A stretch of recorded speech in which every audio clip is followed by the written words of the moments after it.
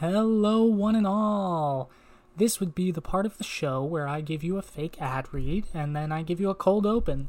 We don't have either of those this week because this was a shit-ass episode. I'm going to drop it for you at the very front. Very bad episode. We tried our best, but these episodes that we're talking about, kind of butt gnarly. So we don't really have a cold open because I was a little drunk. Tanner was tired. It's been one of those weeks, and they can't all be good. Episodes 1 and 2, aces, I will pretend they were aces for this example. So this episode, it's going to be more of a chill. If you don't like it, just wait till the next one. That one will be better. So no cold open, no funny ad read. Sorry, folks. Have fun.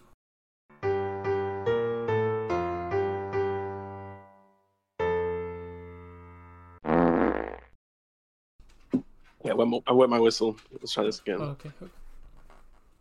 Welcome back, everybody, to Tano's Ridiculous Experience. I'm Digits. And I'm Ass. And we are here to talk to you about JoJo's Bizarre Adventure. You laughed on it again, but it's okay. We'll call that good. Yeah. Welcome back, folks. Tanner, before we get started, let's talk about our weeks. It's been a while. We've had a bit of a hiatus. Yeah. Resting on our laurels of 2 episodes. So, what have you been up to? Not too much. I recently went to a state park yesterday. Pretty fun. Oh, where'd you go? It's called Castlewood State Park. It's really close. Is there a castle in it? No, I didn't see any. Although I saw a mysterious concrete structure that I explored. It's kind of crazy. That was fun. What? I went to a state park in Connecticut with my wife this weekend. Went to Connecticut?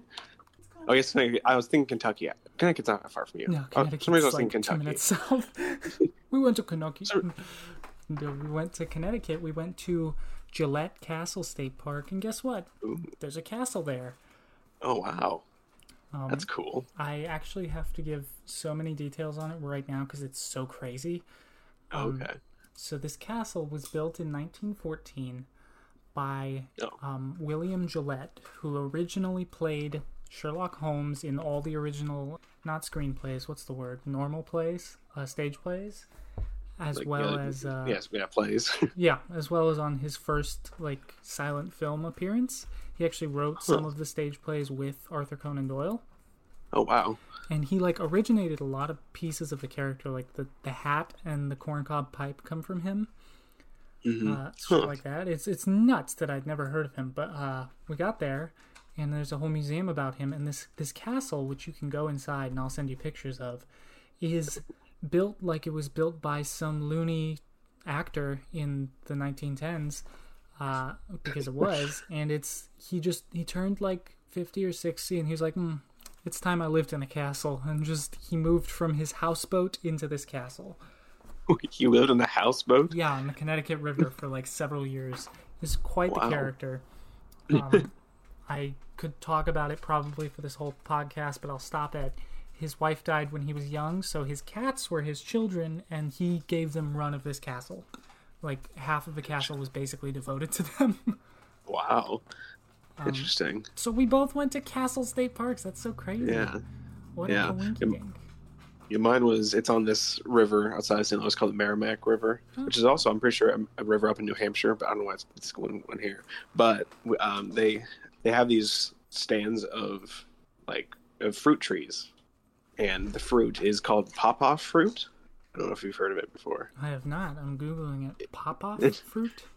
Yeah, like the word paw, like a dog's paw, twice. Oh, the big green ones? Yeah, and they're the only native fruit to North America, and it is about the time of year where they are becoming ripe. Oh, are those the ones that are stinky at the time, or? No, they're not. Oh, good. Yeah, so we saw some of it in a tree, and these are really they're small trees. And so I went up and I shook the tree, and I had a primal flashback. I'm oh, I'm doing caveman stuff right now.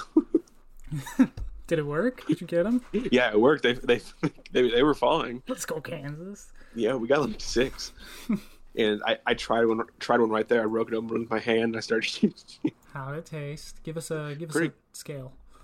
It was like it kind of tasted like vanilla custard in a way. Yeah. Not what I want from a fruit personally. Yeah. There's a lot of people who like orange creamsicles. Fucking dog shit to me. You don't like orange creamsicles? Not at all. I don't like orange cream soda. My wife's giving me a look. She gets orange cream seltzer to put in our home because she's the only one that drinks it. But I can't stand it because, like with an orange cream soda, I can occasionally taste it. But with a seltzer, it's just water that tastes like orange and vanilla, and I think that's gross. Yeah, and with seltzers, they have a hint of flavor. There's no sweetness. So the seltzers up here, not to shill for Massachusetts, but Polar Seltzer, the seltzer brand, is manufactured right here in Worcester, Massachusetts, and Polar is the best seltzer. All you seltzer heads out there, all you LaCroix bitches, fuck you. I think I've actually seen Polar at a couple of grocery stores here. I'm gonna have to look into it. It's good. It's manufactured here. I could poison the supply if I wanted to. I won't, but I could. Keep that in mind. So I won't be getting it now. Oh, good point. What is this show about? Yeah, I think... Oh, we're getting out of hand. Oh, again, hi everyone. I'm going to do some housekeeping before we actually start. I don't know how much of that we're going to keep because that was a lot. Housekeeping. I realized when I was thinking about it the other day, I've already said like 4 cancelable things in these last 2 episodes. So we'll just start on episode 1 and move forward. Saying mean things about a child from Taekwondo. I'm going to reiterate, that was a story about me being a psychopath. Nothing about that child being a bad kid. He's a good kid. Said some disparaging things about veterans. Not all of them, just one. Again, Tom, the veteran I was talking about, great guy. I really enjoy him. I'm going to talk about him and the rest of this writing group later, but he's not the problem I'm having anymore. So we're all good. Yeah, and it's him being a veteran is not your problem with him. Yeah, oh yeah, Jesus, oh my God. I just walked right into another one. Him being a veteran is not a problem. I value and respect our veterans, if not the wars that they fight, Yeah, exactly. So we should probably kind of dance out of this. One more housekeeping. Malala, unfortunately, not with us anymore. She didn't get shot again. She's alive. She just is no longer working on the podcast. She was a guest. We always knew she was a guest.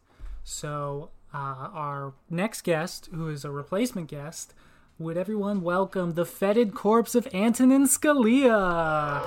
Antonin, if you give yourself anything but a boo, I'll send you right back to hell where you belong. So he'll just input a boo there, I'm hoping. Yeah. So yeah, he's gonna be doing our audio stuff. So if it's dog shit, well, that's why. One more thing, I totally forgot to mention this in episode 3. I forgot to mention Dio's most famous line in it, which is "I reject my humanity, Jojo." I don't know how I forgot to mention that. Oh yeah, guys. Like, I was thinking, I was like, I didn't say that. I was like, shit, fuck. Guys, Dio isn't a humanity anymore. Isn't that nuts? It's like the whole thesis of the thing. That's crazy. Okay, we're getting off track, and it's not in an interesting way. I'm losing it today. I'm sorry, guys. I've had 3/4 of a flavored beer, so I'm basically hammered. Flavored beer? You gotta drink Tanner. This episode is brought to you by Seagram's Escapes. Their flavored beer. Yeah, exactly. I fucking love them. That's like the only alcohol I'll drink. Those things are amazing. I'll drink these, and I'll drink flavored soju, because it tastes like juice, and then I'm very drunk because it's liquor. Seagram's Escapes, not liquor. They're like, what, 6-7%, 3.2%. This is basically a soda. But yeah, I'm drinking a Wild Berries Seagram's Escape. Not the best kind. Best kind is the strawberry daiquiri ones. Oh yeah, those ones are good. This episode is sponsored by Strawberry Daiquiri Seagram's Escapes. Go buy them now and then send them to me. Very specific sponsor. Very specific sponsor. It's just one guy in the strawberry portion of the factory. Yeah. Anyway, JoJo's Bizarre Adventure. Let's get right into the meat of things. 6. Episodes 5 and 6, whose names I actually did not write down like a jackass. Yeah, I watched them today. I don't remember. The second one was called Tomorrow's Courage. List of JoJo's Bizarre Adventure episodes. No, the first one is The Dark Knights. Yep, The Dark Knights Rises. There's no rises. And The Courage of Tomorrow. Oh, that was close. Yeah, you were right on. Oh, you know what I just realized? There's 3 episodes left after this. Are we just going to do a long episode next episode? That's what I was thinking. I was looking at that earlier. Because we could split it 2 ways. This is probably getting cut. Not. We could do Successor and Bloody Battle, JoJo and Dio, and then the final episode for this arc, we do one episode that has the last episode in it, and then just kind of talk about the arc. I think a better idea is to do all 3 episodes and then do another episode that's just kind of talking about the arc in general, and not shoehorning that episode in. Yeah, I like that. Okay. Antonin, cut all that. Spoilers. Yeah. I'm going to call him Scalia. Antonin doesn't really fit very well. Yeah. And Antonin's, it doesn't sound like a real name. Yeah, it's not. It's fucking dumb. Oh, God, what a piece of shit human being. Anywho, JoJo's Bizarre Adventure. Tanner, would you like to talk about The Dark Knights, or would you like to talk about The Courage of Tomorrow? I'll talk about The Dark Knights. All right. Take it away, Mr. I'm not going to say your last name in case people are tracking us. Well, so we left our protagonists in this tunnel leading to the village when night's lot. And we left off, Jonathan had just exploded the head of Jack the Ripper through a wall. So we cut, first scene is the narrator narrating over over a picturesque landscape shot of when night's lot. And he's like, it's quite the town. It's surrounded by mountains and the sea on one side, so it's completely locked in. And there's an old knight castle tower where they used to train or something. I'm pretty sure Rocky didn't exactly know what knights were. He just think they were cool. Yeah, so he also knows well, he knows a little bit about British history, but I don't know why he just I feel like sometimes he knows jack shit about anything, but then he has random facts, which is actually all that JoJo's is him picking up random facts about things and being like, I just gotta do a whole episode around this, or a whole manga chapter around this one fact. Yeah, this is gonna be funny. I liked reading this in the newspaper, so I'm gonna. It's almost exactly that. That's why in part 5 is a bunch of random the way that water ripples down a thing, it creates this, and that's why all the stands in part 5 have just weird shit about that. Oh, when you move downward, mold actually grows from the bottom up. Oh yeah. Oh my gosh, we gotta get through Phantom Blood so we can get to stands. Yeah, I forgot that one. So he's the narrator's talking about the town. And he says 500 and some people live here. How many are gonna be left when the carnage is done? And then goes to the intro. And then after the intro, we go to our three heroes: Speedwagon, Zappelli, and Jonathan.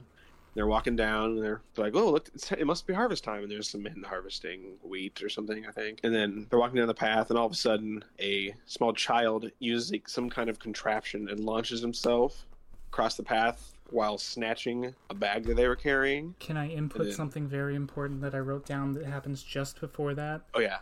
Yeah. Jonathan's looking at the harvesters, and you hear Speedwagon go, "Oh!" And Jonathan turns around, and Baron Zappelli, in trying to impart some hormone onto Speedwagon, flicked him in the dick, and he fell over, and he can't move. How did I forget about that? That's the funniest part. Ridiculous. Araki's just like, all right, we'll start this off with just a tip flick, and then we'll keep going from there. Anyway, child stealing. Yeah, and then he either launched himself across the river or he swims. I don't remember which one, but suddenly he's on the opposite side of a river, and they're like, "Oh no, he ran off with all our pounds. What are we gonna do?" And Spelly's like, "I got this," and then he goes, "Wah!" And then he sends Hamon across the water, and then he starts to tiptoe across it, I don't even know what. He looks like the Grinch as he's doing it, or like a little elf. He's got his hands bent forward in little sickle claws, and he's tiptoeing, and he's going ho ho ho ho the whole way across. It's very good. And then Jonathan starts to follow him, and then he's not doing that. And then Zeppeli turns around and says, Jonathan, stand your tiptoes. You're getting your shoes all wet. And then Speedwagon is also there. I don't know if they show him swimming across. I don't remember. He just kind of appears on the other side with them. Yeah, I don't remember exactly what he does. But they get to the other side, and then Jojo, he punches the cliff, and then Zeppeli says, "Oh, you punched the wrong spot." And then a couple seconds later, the helmet bursts in front of the kid, and the kid falls, right, and then right into Jojo's arms. Yeah, the kid was climbing a cliff to get away. I forgot to say that. The cliff on the other side of the river. It's important to know context here.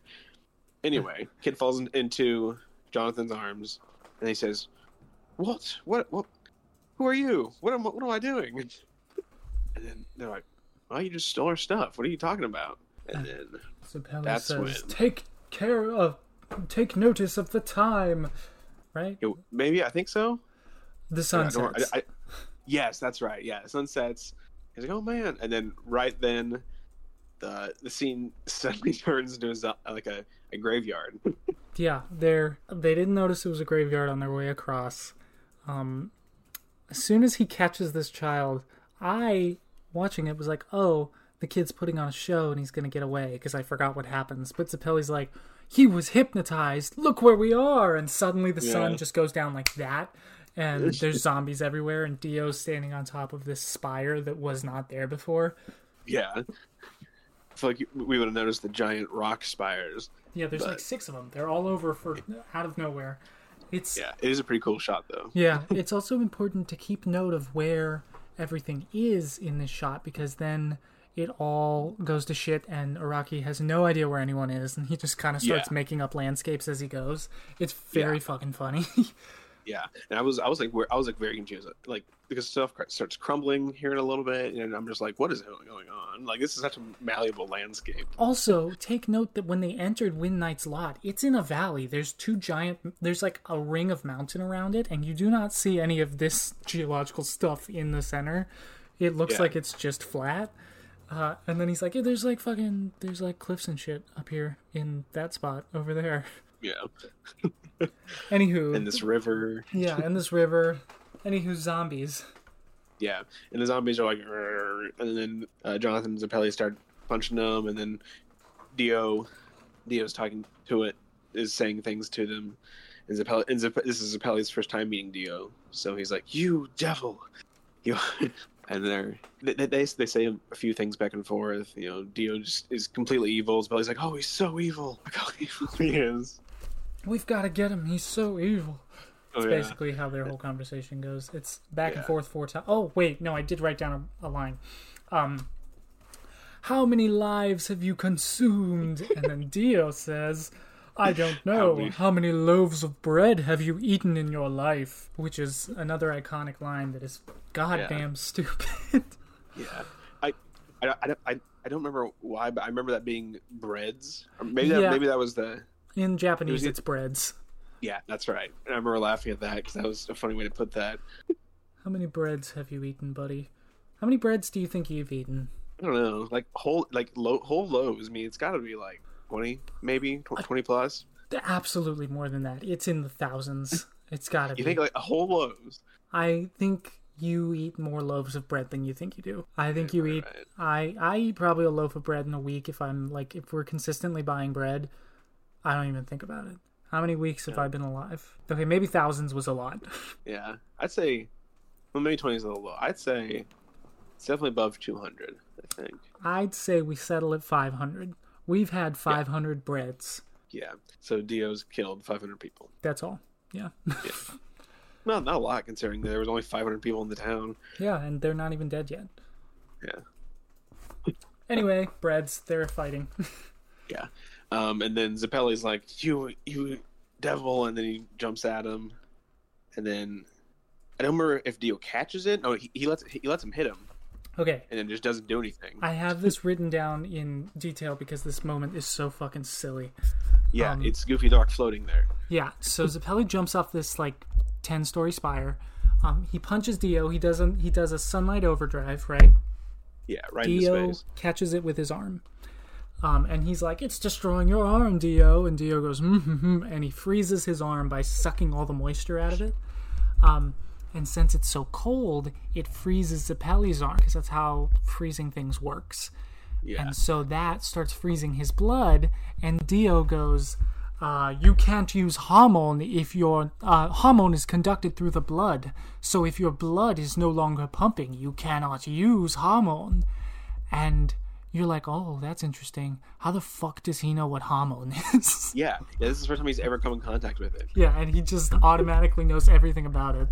Yeah, you think they would have the element of surprise, because he's like, oh, you can't defeat me, I'm an undead master. And then they go up to hormone punch him, and then he's like, what the hell is that? And he just dies. But no. No, he's just like, yeah, I know that shit. Yeah. So he freezes Zeppeli's arm. Zeppeli's arm is exploding with frozen blood. Blood slushy is flying everywhere. And so then Zeppeli's like, I have to hit him again. And he goes to hit him with the other hand. And, oh, no, wait. Vice versa. Dio's going to punch him with his other hand and kill him. And Zeppeli tries to stop it with his hand. And a third hand comes between them. It's Jonathan. He has the child on his back. The child's name is Poco, by the way. Oh, yeah, I forgot to mention that. Sorry, I'm taking over your episode. No, it's all good. It means slow in Spanish. He is a slow child. Yeah, and then Jojo blocks it, and his hand gets a little bit frozen, if I remember right. Yeah, he starts to freeze it, and then Zeppeli goes, I'll stop him, and goes to kick Dio, and Dio uses 2 fingers and breaks his leg above the knee. Yeah. And then the two of them go flying away. Yeah, I forgot. I'm sorry, I'm bad at my episode. I should have done the second one. That's okay. And then, what happens next? I'm sorry. That's okay. Speedwagon catches them, and then Dio's like, yeah, that's right. I summon Pot of Greed. He summons Blueford and Tarukas. Yes. He will explain who they are in a little while. They're 2 knights.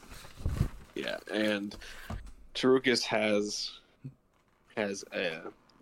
Tarukas is a giant man. He looks like he's like 5 times the size of a normal man. He's wearing a Viking helmet, and he's wielding a sword that's like as tall as a man. Yeah, it's twice Jonathan's size.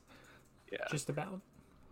And Blueford is a normal man, but he has long hair, and it's fucking gross. Yeah, it's very gross, and he uses it. He will use it here in a minute. But yeah, Dio's like, oh yeah, I'm bored. I want you guys to face these guys, and then he makes like an earthquake, and that's how they appear. I don't know how he does it, but he like resurrects them. That. He pulls them out of the ground. Yeah, and they're like, oh man, and then he's like, these knights were from the reign of Elizabeth I in the 1500s, and I resurrected them. They're serving me now, and they're gonna kill you. And then the narrator goes on a probably like 5-minute. Yeah, he's about to, but first I should state that Jonathan tries to attack them. He starts getting his blood sucked by Blueford's hair. Which is gross. And, which is disgusting. It's really nasty. But Zeppeli is like, I have to find a way to unfreeze my arm so I can heal. Yeah. And then Speedwagon's like, I know how to. And then he lifts up his shirt. He pulls out his washboard abs, and he says, in a pinch, I figure this'll do ya. And he just puts his hand on his abs, and it just unfreezes his... Because he then says, oh, I've heard about how up north, they'll cut open an animal, and they'll unfreeze limbs and putting their arm inside. He doesn't cut his own chest open. He just lifts his shirt up. Yeah, he's just putting his bare ass stomach on it, and it unfreezes the arm. Red glow. It makes like this red glow. Speedwagon's very hot, evidently. I just had a panic attack because there are 2. There's a live counter and a recording counter on my recording software, and I saw the live counter was at 0. Because we're not live, and I thought it was the recording, and I was like, fuck. Oh, shit. No, we're good. We're recording. Okay, cool. Anyway, and then I think Jonathan's like, he's like trapped by the hair. And then it goes into the spiel about how these knights served Mary, Queen of Scots, during the Civil War against her sister, Elizabeth I, in the 1500s. Yes. And and the narrator says they didn't have family, so they vowed to serve Mary to the end. And so Mary's basically losing the war, and they're fighting off all of Elizabeth's men, and they're winning and doing such a good job. And Elizabeth's like, well, I have to get rid of these knights somehow. And she makes a deal with them that if they lay down their lives, Mary won't be harmed. And so they're at the executioner's block. The executioner goes, "You guys are sacrificing your lives for nothing. Look over there." It's Mary's headless corpse. It's just over in the corner. Yeah, like you guys could have seen that. Yeah, they just go, no! And then the narrator goes something about Tarukas. His neck was so stiff that they had to use like multiple axes to kind of. Yeah, they kept breaking them. Yeah, and then Bluford's hair seared the executioner's leg, wrapped around his legs. Yeah, and sliced before he was executed. So yeah, that's how they died. Yeah, fucking weird. Also, just a light note: these guys had their names changed from Japanese to English. I don't remember what Tarukas' name was, but Bluford, they changed it from Buford. They just added a blue, and I dig it. Yeah, I don't know what Buford is copywriting, but it's gotta be something. A band, right? Yeah, he has to be because of the character that's introduced in the next episode. Oh yeah. We're not there yet. I laughed so hard. Yeah, I did too. I was like, I don't remember that being his name. Okay. And after that, it goes to they're still fighting, and Jojo he somehow ends up in the water. I don't remember how they're fighting, and then he uses his hair. He like rips it apart somehow. So this one's very interesting. I also have a note on this. I took such detailed notes today. So Jojo had originally, his hand was wrapped up in the hair. He tried to use the sunlight yellow overdrive. Didn't work because the hair just sucked up the hormone. So this time he says scarlet overdrive, and it's a sunlight one, but it's red, and that causes the hair to explode. I don't know how it's red. It must be using his blood. Maybe it's getting sucked up. Could be. I don't know. But then Buford attacks him with his sword by using his hair to wield it. Yeah, which is awesome. Yeah. And then they fall in the river. Yeah. Yeah, they fall in the river, and they're both sitting there. And then Jojo realizes, hey, well, if I go to the surface to try to get air from my hamon, he's just going to kill me. And but if I stay here, do anything, I'm just going to drown. So then he gets this flashback in his head of his dad saying to him, "Oh, Danny's got your toy pistol, does he? Well, quit pulling on it and let him have it." And then so young Jonathan does that, and then Danny stumbles back and the pistol flies in the air, and then he grabs it. So Jonathan, being the wise man that he is, decides to take from this lesson that he should swim down. Extremely sound instead logic. That he should swim down towards the bottom of the river. I guess it's the river. Instead, and then a few seconds, you're like, "What the hell is he doing?" And then a few seconds later, he says, "Midnight Slough is a coal mining town." Yeah, never mentioned. Yeah, how the fuck did he know that? Hasn't been mentioned. The only time I think it is mentioned, but then he goes to the bottom, and apparently he lifts up a rock, and then some bubbles come up, and he's able to breathe the bubbles in. Also, I don't think that's how bubbles work. But yeah, he says it's a coal mining town, and that means there's a bunch of collapsed tunnels under the river, which that's not what that means at all. Yeah. But he lifts this rock, and apparently there's a tunnel under it, and air comes out. Yeah, and then he breathes it in. Not sure how that works. And then he uses turquoise marine overdrive. Turquoise marine blue overdrive, baby. And it arcs towards Buford, and then the episode ends right when it's at Buford's head. Who knows who won? Oh, we do. Episode 6. Yeah. What do you think of this episode, Tanner? Give me your hot takes before I give you mine. I think it's my least favorite so far, but that's because this entire rest of this part is all basically the quest to confront Dio. But this kind of feels more like it started off good at them fighting Dio, but then the knights are kind of, I feel like they're more filler, but it's still a good fight, I think. I agree. I hate the Wind Knights. I think they're so dumb. I don't mind Bluford as much. I think because the next episode actually I enjoy him in it. But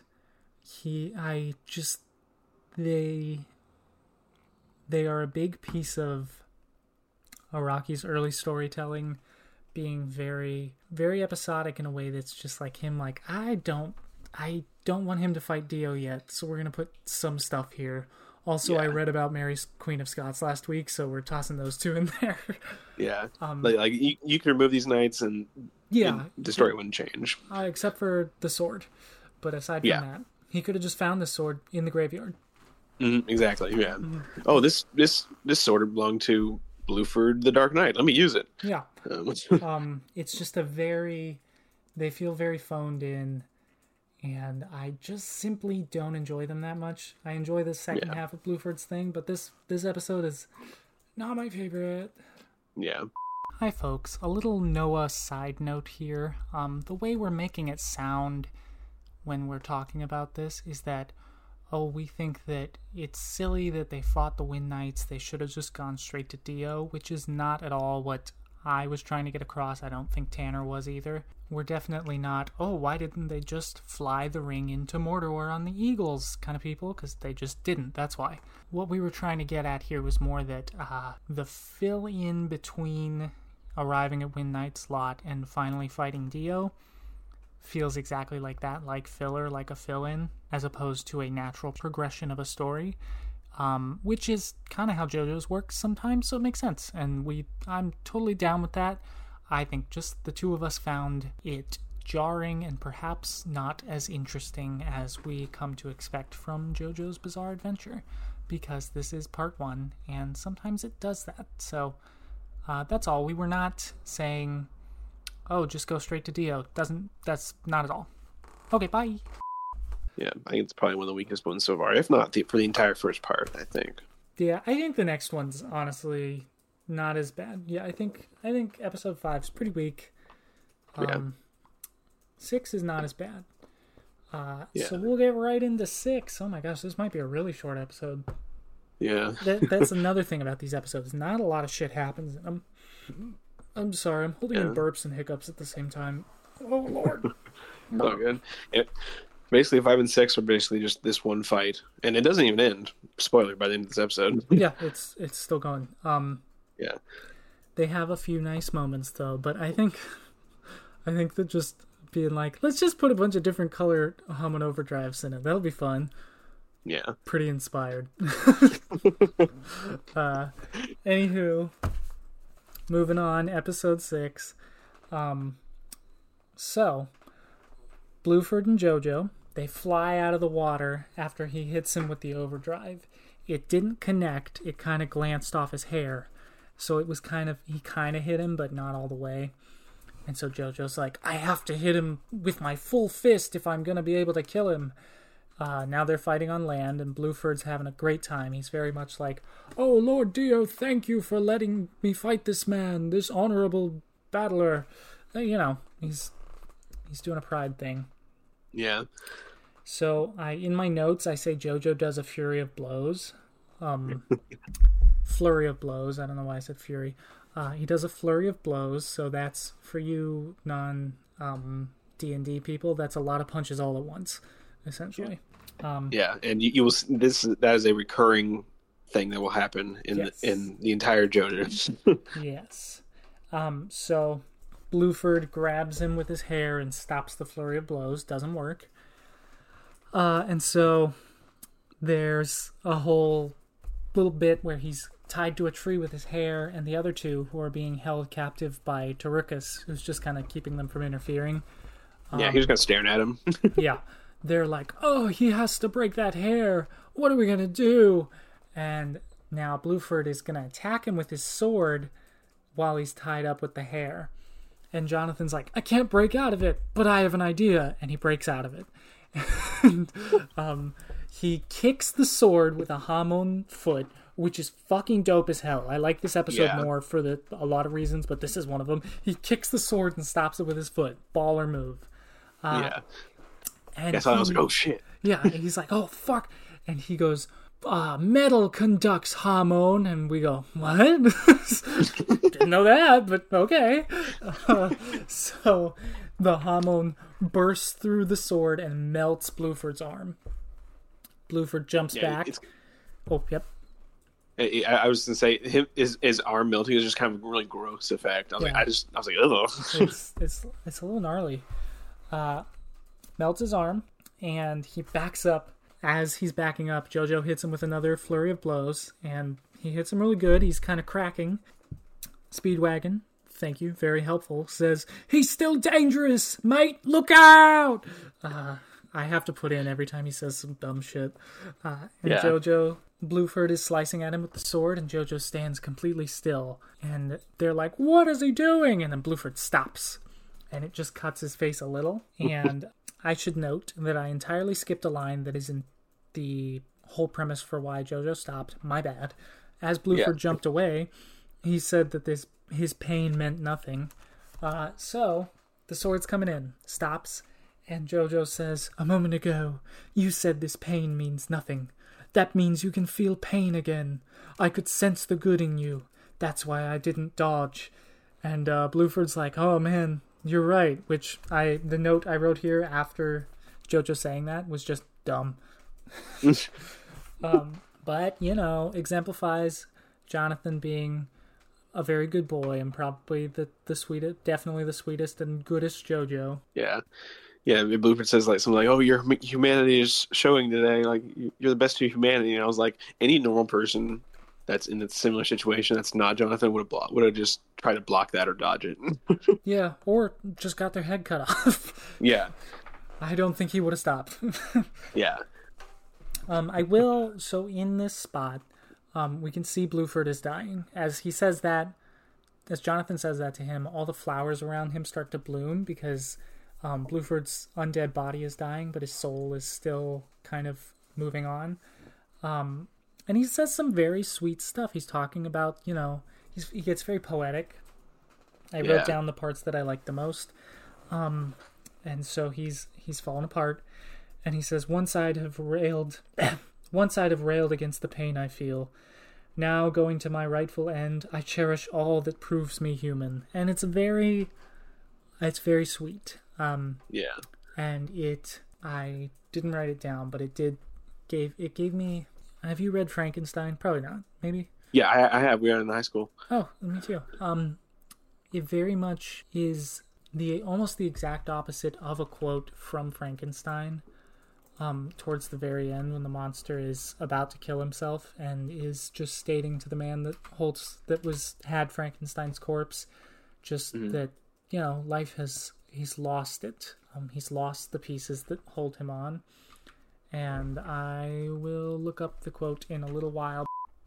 Hi folks, this is future Noah, here to do a reading of that quote because past Noah didn't actually do it. This is from the final chapter of Frankenstein.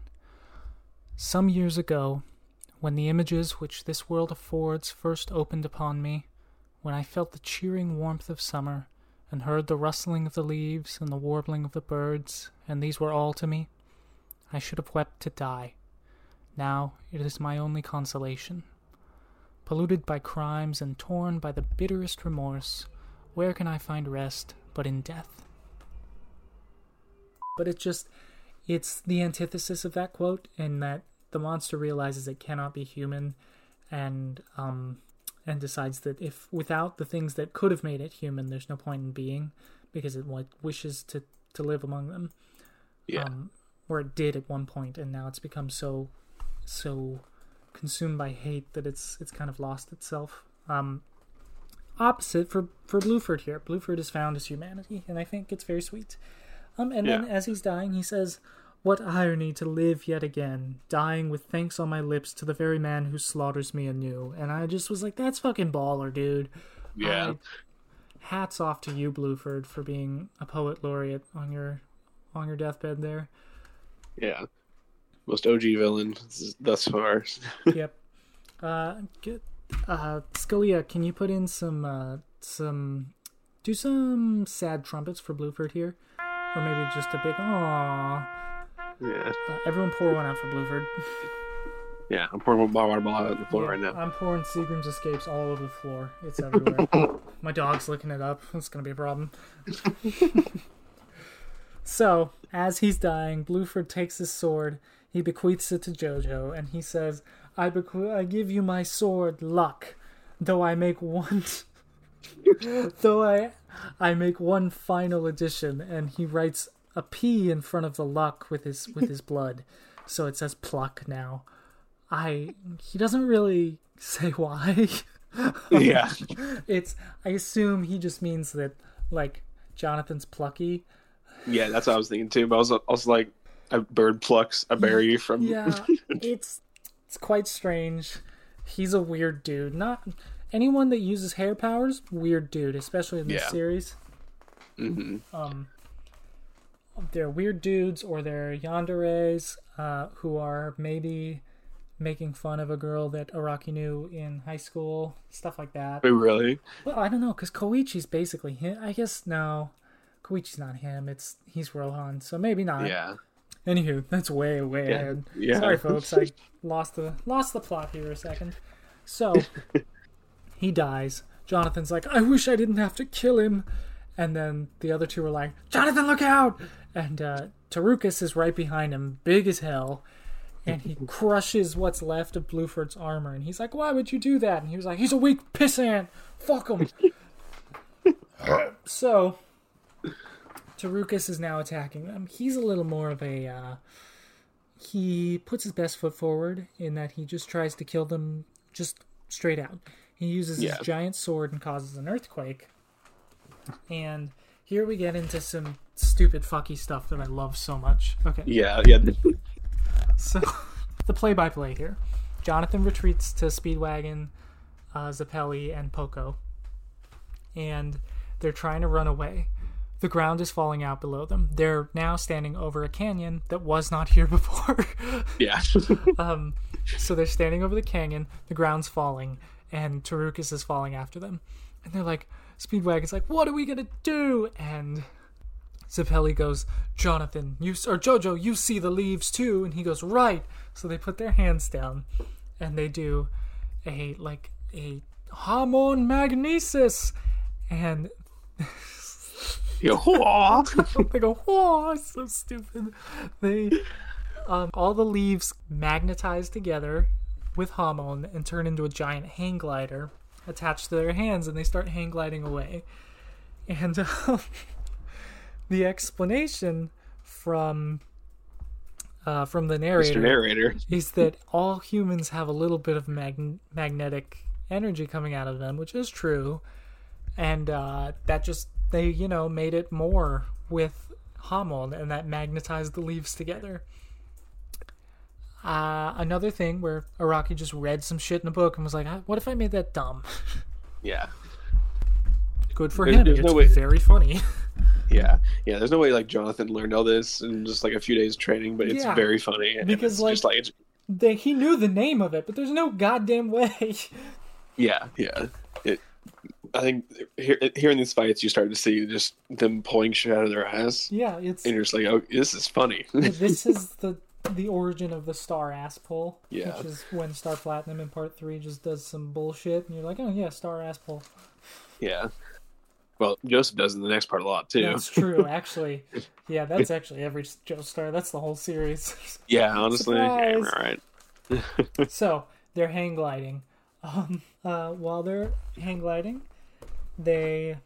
Sorry, I'm trying to keep track of my notes. Oh, yeah, Poco says, like, are you guys wizards? Oh, yeah. How'd you guys do this? And Speedwagon is like, I hardly know myself. Say, we're not going anywhere. Tell us how you got these powers, Zappelli. Time for a flashback. Okay, yeah. So Zappelli is he's a little guy, he's like a teenager. He's trying to find a way to stop the stone mask. He meets a healer in India who's healing using hormone. He goes, where'd you learn that? Sends him to Tibet. So Zappelli goes to the top of this mountain in Tibet, finds this temple, and he goes inside, I'm typing in looking for a specific name. He goes inside, and he goes, that's where I met my master, who went by the name Tom Petty. Which he pronounces it Tom Petty, but it's definitely Tom Petty. The famous musician. Which, if those of you listening don't know, you would hear the song Free Fallin', and that would be him. That's Tom Petty. Yeah. Beard, but it's guitar. funny because they're falling, they're hang gliding, falling right now. Yeah, they're free falling at the moment while he's talking about Tom Petty. Yeah. So he meets a monk who is just a Tibetan man named Tom Petty. Very important. Back to hang gliding. So they're hang gliding. Wait, doesn't he say something about yes. Yeah. He's like, are you sure you want to do Haman? The path of Haman will be the death of you. I can see it. And Zappelli's like, dope, sounds good. And so then Zappelli out loud in his head is like, I can't tell them that. I can't burden them with this. So they just keep flying. As they're flying, Tarukas jumps off the cliff and tries to get him.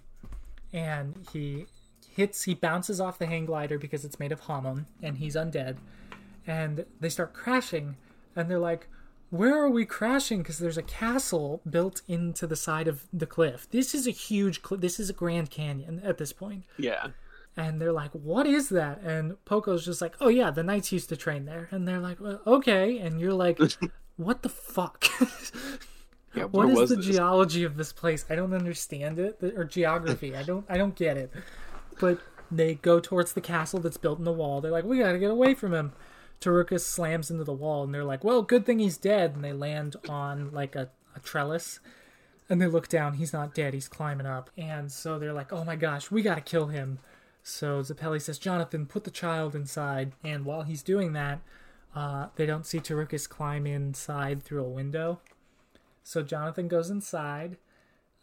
He's like, something's weird in here. And then Tarukas puts a collar on him that is also... It's attached to a chain that is also attached to his collar. And then the door locks, so it's just him and Jonathan in there.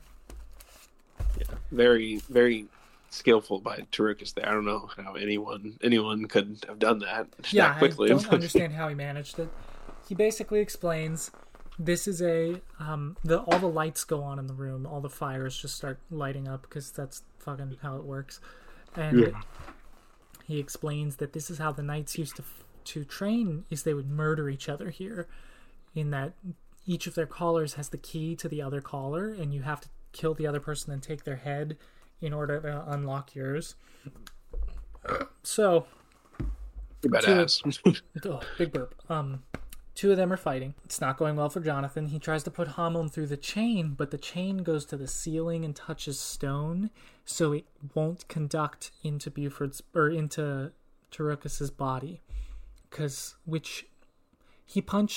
He used Hamun in the underwater. He used Hamun underwater, which it conducts it if it's electricity, great. To kill Jack the Ripper, he puts Hamun through a stone wall. Yeah. Just directly. So it's we're changing the rules on the fly, and that's okay. He can't use Hamun.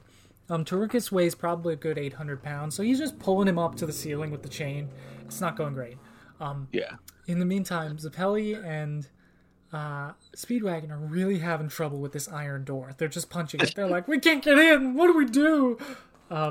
They have so much trouble with it.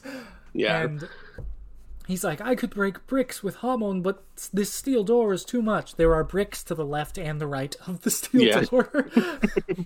But that did we learn last episode that metal conducts Hamun? Yeah, exactly. So he just pry this door. So Speedwagon points out there's a lever on the other side. I think it opens this door.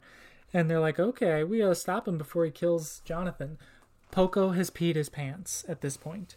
Very important to note. Forgot about that. He pees his pants, and then he starts having a flashback to one time he was getting beat up by some boys, and his sister comes up and scares them away, and then she slaps him and is like, see, pain is temporary. You gotta fight next time. He's like, okay. So he goes, I'm gonna help. So Poco sees that there's this hole in the wall that only he can fit through, and he starts climbing through. And the other two are like, don't do that shit, you'll die. And he's like, I'll be fine. He jumps in. He's like, I'm gonna save you. Immediately gets kicked in the face so hard he flies across the room. Yeah. He's bloody all over his body. Yeah, I thought he was like dying. I was like, oh my god, he looks like... Yeah, he looks like this poor shit. kid just got destroyed by an 800-pound man. Which, you know, he took it like a champ. Yeah. And he opens the cell, or he opens the door, and the two of them rush in, and he's like, I did it, I was brave, and Speedwagon holds him like a baby, and he's like, you were, lad, braver than any of us. So he's like, go get him, Zeppeli, and Zeppeli's frozen. And he's like, what's wrong? Zeppeli flashes back to when he was told he was gonna find his death at the hands of Hamon. And he's like, he says out loud, let me see if I wrote it down. Yeah, what does he say? It's like... Is this night the night I go to my grave? Out loud. Yeah. Just so the others can hear him. And Speedwagon's like, what? And so he starts walking towards the two of them. He does a really cool pose. He's walking, he's got his left arm out.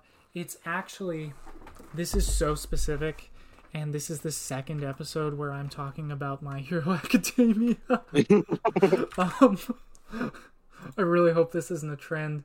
I have to find the intro now. Best Genius? Is that what you're thinking of? No, maybe. The guy with like who wears the jeans, he has the funny hair. No, I'm not thinking of I'm thinking of a pose that Deku does at the end of one of the intros. Oh, okay. It's not peace sign. Hi folks, it's your favorite Noah back at it again to inform you that for the next like 5-6 minutes of this, the other dumbass Noah just fully played My Hero Academia themes on his computer, not remembering that his desktop audio is fully being recorded. So you're just gonna hear those I pulled them out where I wasn't talking, but I was not able to get all of them because some of them I just talked straight through. So yeah, bit of a dumbass there. We're probably gonna cut 40% of me talking about this. Not. But I do. It's Sora ni Utabe, or Sora ni Utaiba, which is one of my favorite openings from the show. Yeah, that's but pretty good. As it ends, he's walking and he sets his arm out and he feels it's full. He just straight arms to the right and it's full of Zappy Zap plus Ultra energy.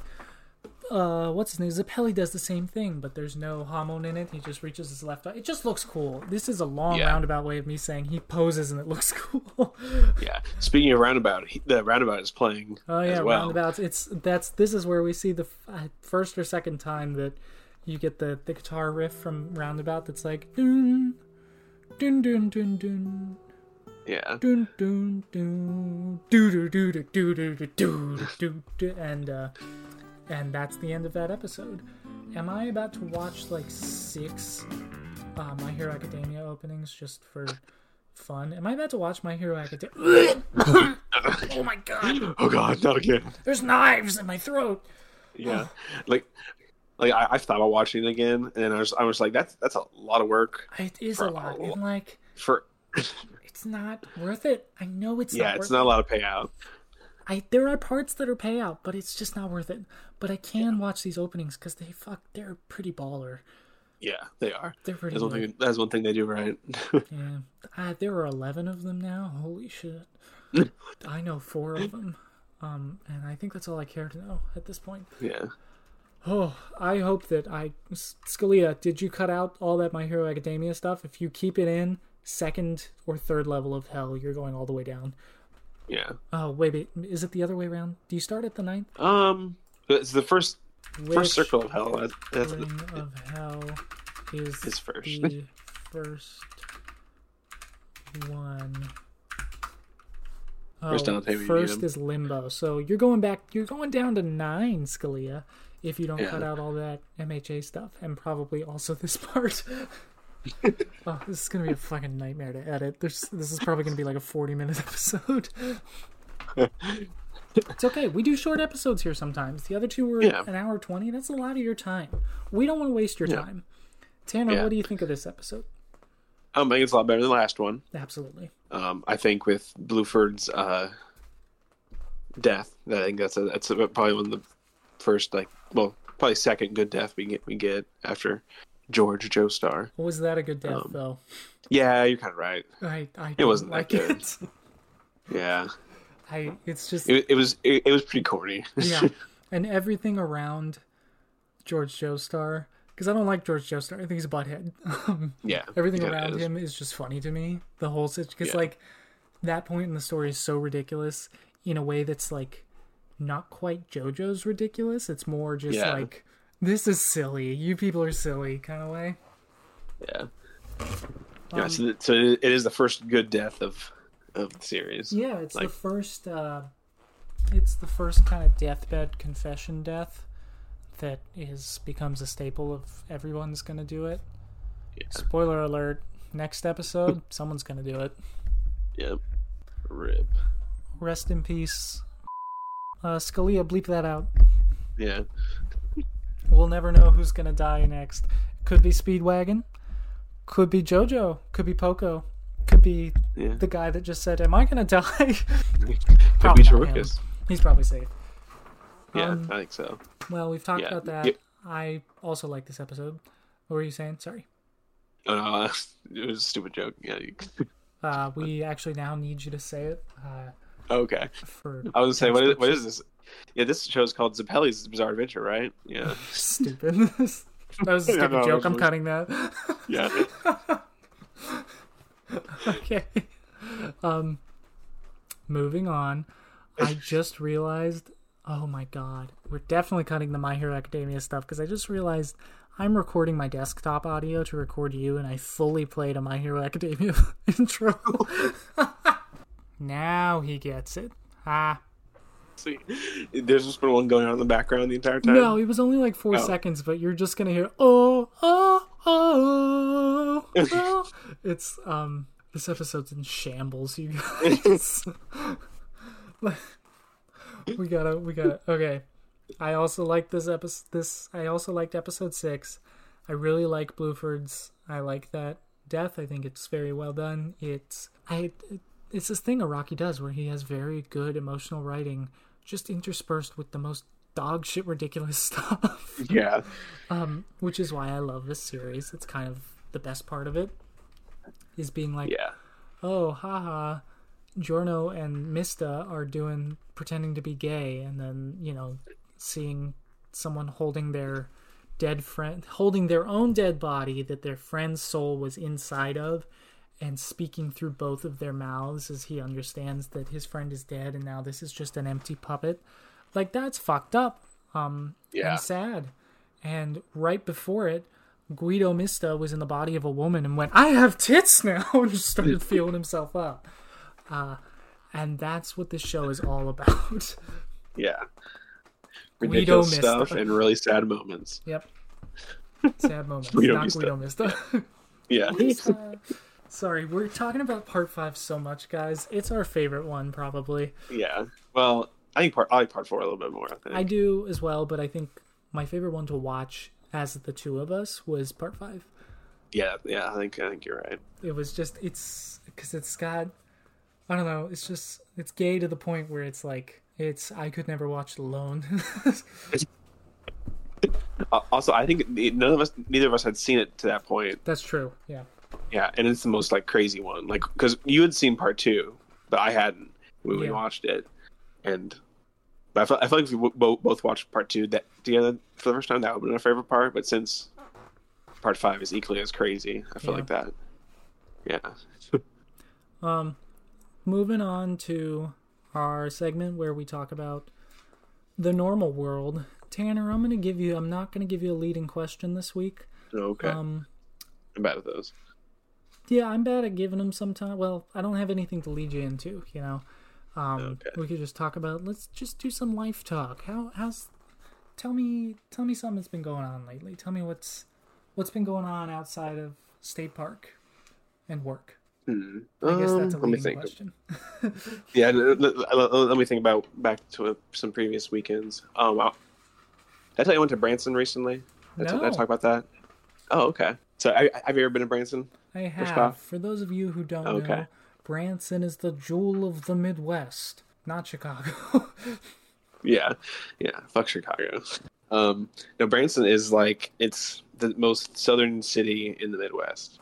Yeah, I think that's a good so. way It to feels describe it. most like the South. Yeah. And to be fair, it is very close to the Arkansas border, and Arkansas is very much the South.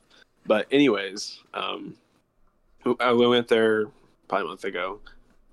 Morgan's mom really wanted to see the Dolly Parton Stampede, I was wondering formerly if that was what known, you're up to. yeah, formerly known as the Dixie Stampede. Do they still have Confederate soldiers serving you food and stuff? So how it works is there's two sides of the arena. There's the north side and the south side. One side is wearing red, one side is wearing blue. I don't remember which one it was. But yeah, no one is dressed like a Confederates. So that's good. but I was representing the north side. I was very glad I was representing the north side. Yeah. I was like, oh, thank God. I didn't want to be on the side. Canceled. We would have canceled you so quick. Yeah. And that was very interesting. They you're eating dinner and you're watching people sing and ride on horses, and then also do funny little mini games. My wife wants to know if you're talking about Dixie Stampede, which you are. Yes, he is. Did you do anything else in Branson? Maybe I want to go to the Dolly Parton Stampede. There's one in Tennessee too. I think it's a little bit closer. Oh, it's a little bit closer. You go to Tennessee, honey? We hate Tennessee. Yeah. When in December, when all the flights shut down and we had to drive up back here from Oklahoma, like 6 or 7 hours of that 24-hour drive is just Tennessee because it's straight across. It's long. It's a long state. It's awful. Yeah. But yeah, what else did we do? We went to an aquarium. Ooh. Oh, well, actually, went to two aquariums. Which one? We went to the first one. We went to the first one in Branson, which it's like on the one boulevard with all the touristy crap on it, and it was kind of fun. It was kind of kiddie, but it was fun. I liked going to it. They had some really cool rooms. They had all their jellyfish were in like a mirror room, and it was bizarre. I've never been in anything like that before. It was really cool. And the second aquarium was at the largest Bass Pro Shop in the world, which is in Springfield, which is about 40 miles away. Did you go to the goddamn pyramid? No, the pyramid. I have the pyramid. That's in Memphis. Oh, is that not the largest one? No, well, it might be the largest one, but the original, their headquarters and it's super large. That's in Springfield, Missouri. Yeah, so we went there and they start off and the CEO of Bass Pro is just talking to you about how fun hunting and fishing is. They sit you down like an auditorium, you listen to this guy talk, and you can tell. Yeah, you can tell he's not a very good presenter. He's the CEO. He's just a guy from Springfield, Missouri, so he's not very good at talking to people. But and it went on for way too long. At the end, the screen kind of slides to the side, and then it opens up into this giant room where there's taxidermy and stuff. Into a Bass Pro Shop, essentially. Yeah. Well, we walked in through the Bass Pro Shop, and at the back was the entrance to the aquarium / taxidermy hall. Yeah. And so you walk through the taxidermy hall, which is what takes way too long, and then you get to the aquarium, which is really cool. They have black bears in there. In the aquarium? Yeah. Oh, cool. Yeah, I was wow, they have way more than I would have thought. It was I don't think you haven't been to Dallas for an aquarium, but it was like that. It was pretty cool. We liked it. That's good. Yeah. And then we went. Had a good time. Yeah, it was fun. We just drove down the strip and saw. This is the part I want to tell you the most. Go ahead. So you remember that show, Forge and Fire? Yep. So there is a place there. I don't know how Morgan found it, but I mentioned the Forge and Fire show because I remember watching a couple episodes with you one time. I watched the whole series. Oh, did you? Okay. So we were here in St. Louis, and there's a woman that was the first woman contestant on Forge and Fire, and she was selling her metal stuff. Good for her. Yeah, I was like, oh, that's cool. And so I was talking to Morgan about that Forge and Fire show and how we watched it, and then she was looking at things to do in Branson and saw that there was a guy there that was on the show that you could go and make a knife. You could go and make a knife with him. Did you make a knife? Yeah, I did make a knife. Yeah, she surprised me with it. So I'm holding it right now. It's made out of a horseshoe. Send me a picture. I'll have to. Yeah, I'll see after the recording. Okay. Yeah. Okay. But was this guy the guy with the Nazi tattoo? No, he was not. He was a good old country Missouri guy. He wore a cowboy hat. Oh, good. He's from like season 3 something. Season 3, like I don't remember the episode number. Yeah, basically I would only know by what the final project was. Oh, okay. He showed like I don't remember. It was like a Korean like giant sword. Oh, was it let me look up Forged in Fire Korean giant sword. Korean Waldo? That might have been it. Yeah, but yeah, I made a horseshoe knife with him. He stuck it in the fire and I pounded it with a hammer and got it down, and then of course he sharpened it. But yeah, it's pretty cool. Cool, that's so fun. Yeah. Did you guys kiss? I didn't kiss him, no, but I did kiss Morgan. Well, I guess it wasn't all for nothing. You still got a knife. Yeah. It was a fun trip. Good, I'm glad. Yeah. What are you up to? We haven't recorded in a while, so my wife and I have been out and about. I think the most interesting things we've done. Did I tell you about the Emily Dickinson stuff? No. Was that before the last episode? So, we went to Emily Dickinson's home.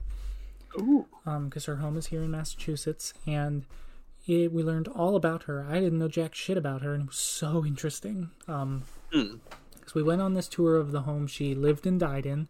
She was born there, and she died in one of the beds. I saw the bed she died in. I have pictures of it. Oh, God. And she was kind of a lunatic. Yeah, that's what I've heard. In a great way, in that she was definitely in love with her sister-in-law. And she loved to write. She loved to write to people. She had so many she didn't like to go out and about, except for to like play with the neighborhood kids that were like her niece's friends and stuff, and play with her nieces and nephews. She really liked to have written correspondences. So she was probably writing to 500-ish people. We've found I think it's 1,500 of her letters, and scholars believe there's probably closer to 10,000 of them out there.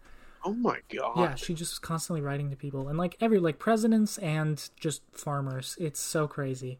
She was talking to everyone. But of the ones we have, 40 to 50% of the letters that she sent went across the yard to her brother's house, which is literally, you can see it from her bedroom, to her sister-in-law, who she was probably lovers with, is what the general consensus is, that she was probably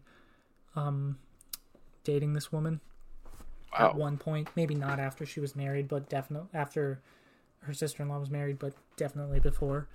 And she had some other people that they think she was in love. She was close with. There was this judge who was he was a very nice man. He was her friend closer to her death and to his, and they were very close to the point where she had a rose from him. I think it was a flower from him buried with her. As well as she had staying with her, and as a pen pal, very close pen pal, one of the first lesbians to be out in London in the 1800s, or whenever was she 1800s, honey? I think she was 1800s. So. When did Emily Dickinson die? 1886. So yeah. Okay. One of the first lesbians to be out in that time in London. Yeah. To out loud date a woman. She was very close friends and very close pen pals with her. This is a lot of explaining of the life of this woman, but she lived in this house. We saw this whole house. It was beautiful. Read a lot of her poetry, and her poetry is also crazy, and I've never paid that much attention to it, but very recently a book came out that describes her or like lists her poetry in the way she meant it to be listed, in that she has about 6 corrections in each page of what words could be used instead of other words in the poem. So one poem has about, like, most of them have about 11,000 or something combinations you could read them as. Oh, wow. And she gave no distinction which ones were supposed to be. So only recently has there been a published work that actually shows those. So that's cool. Sorry, a lot of talking about her. I need to move on. We also have visited, what's her name? Louise Alcott. Oh. Is her first name Mary? Louisa May Alcott? Louisa May Alcott. Oh my gosh, yeah. Tanner knows. I've heard the name before. She is the author of Little Women. We went to the house that Little Women is from. And isn't that in Canada? No, it's here in Massachusetts. Right next to Minuteman National Park. Oh. Which is also quite, like, it's like 2 miles away from where Paul Revere was arrested. No. Which we saw that. We, like, drove by the spot on our way. That's cool. Did a tour of that house. Also, very interesting woman. She also, did she live and die in there too? No, they didn't move there until like her last They didn't move there till later in her life. Years there. I don't know if she died there though. Lot more stuff on her. All that to say, I've been a lot more into writing lately, and I've been thinking more of it as wanting it to be what I do for a living, because I'm, in a rut in life right now. Yeah. All that to say, I wrapped up the last chapter of my book this last week. And so I have to do a sweeping edit of everything and add in a lot and just do basic editing stuff. But I've been taking it to my writing group. They've liked it, what they've heard. I can't take it to them really anymore because more people keep joining the group, so there's not enough time for me to read because there's like 20 new people and they all want their stuff read. So, that's just kind of how big groups work. So I'll still post it there and hope that some people read it and talk to me about it. But currently, the only person that I'm sending it to is our friend Ray. Ray, you're probably listening to this. Hi. I received a very angry voicemail from them, crying on the floor of their apartment after they finished the book, which is kind of what I was going for, was angry and crying on the floor of your apartment. So, bullseye. Wow. It must be quite the tearjerker then. It is. It's a bummer because Ray doesn't cry that much. Yeah. Sorry, Ray. This is a call out. This whole episode's a call out to you, Ray. You soulless. Scalia, remove that. At least bleep it, Scalia. You're not soulless, Ray. We love you. Haha. Who knows how much of this is getting cut? I've written other books that I don't think are publishable the way they are, and I don't really care to edit right now. But this one was supposed to be a self-publish, and in finishing it, it seems more like one that I could get published. It seems more like a story that people would read. Yeah. Less of a story that's just for me. Although it is very much for me. It's very much me being talking about my mental health in the form of a time-traveling Mexican. So yeah, that's I could never put those words together. I thought I knew what you were going to say. That was not what I thought you were going to say. Surprise. Yeah, originally the character looked like me, and then I was thinking of my friend Johnny while writing, and I was like, this is Johnny. This is Johnny. He may act like me, but this has to be him. So he's who I'm thinking of whenever my guy Arthur does anything.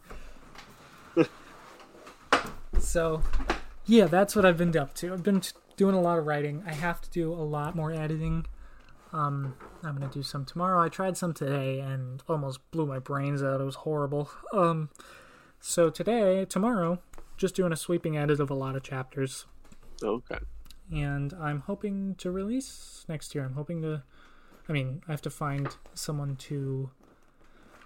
The way publishing works is you have nowadays you have to get an agent, basically, and the agent Oh, wow. takes it to publishers until one agrees, and then the agent takes half of your initial advance. Oh. Okay. Which is why I hate assholes. the publishing industry. I think it sucks. I don't so much hate the agent as I do the publisher. Yeah, that's ridiculous. I could go on a huge tangent about recent publishing practices where they're like, we'll take this famous TikToker's shit-ass book, we're going to put all our money and energy into promoting it and kind of sideline all our other authors, and then the book is bad and everyone's like, this book fucking sucks. Because they only care about virality at this point, not so much about books. Actually good work. Yeah. Bummer. What a bummer of a way to end this. But yeah, that's what I've been doing. I've been writing. You folks at home, read my book when it comes out. Yeah. I will definitely be buying a copy. Oh, thank you. Oh, you're so sweet. Oh, stop. Oh my gosh. Anyway, you want to go watch My Hero Academia? No. Should that be where we end it? Right there? Yeah.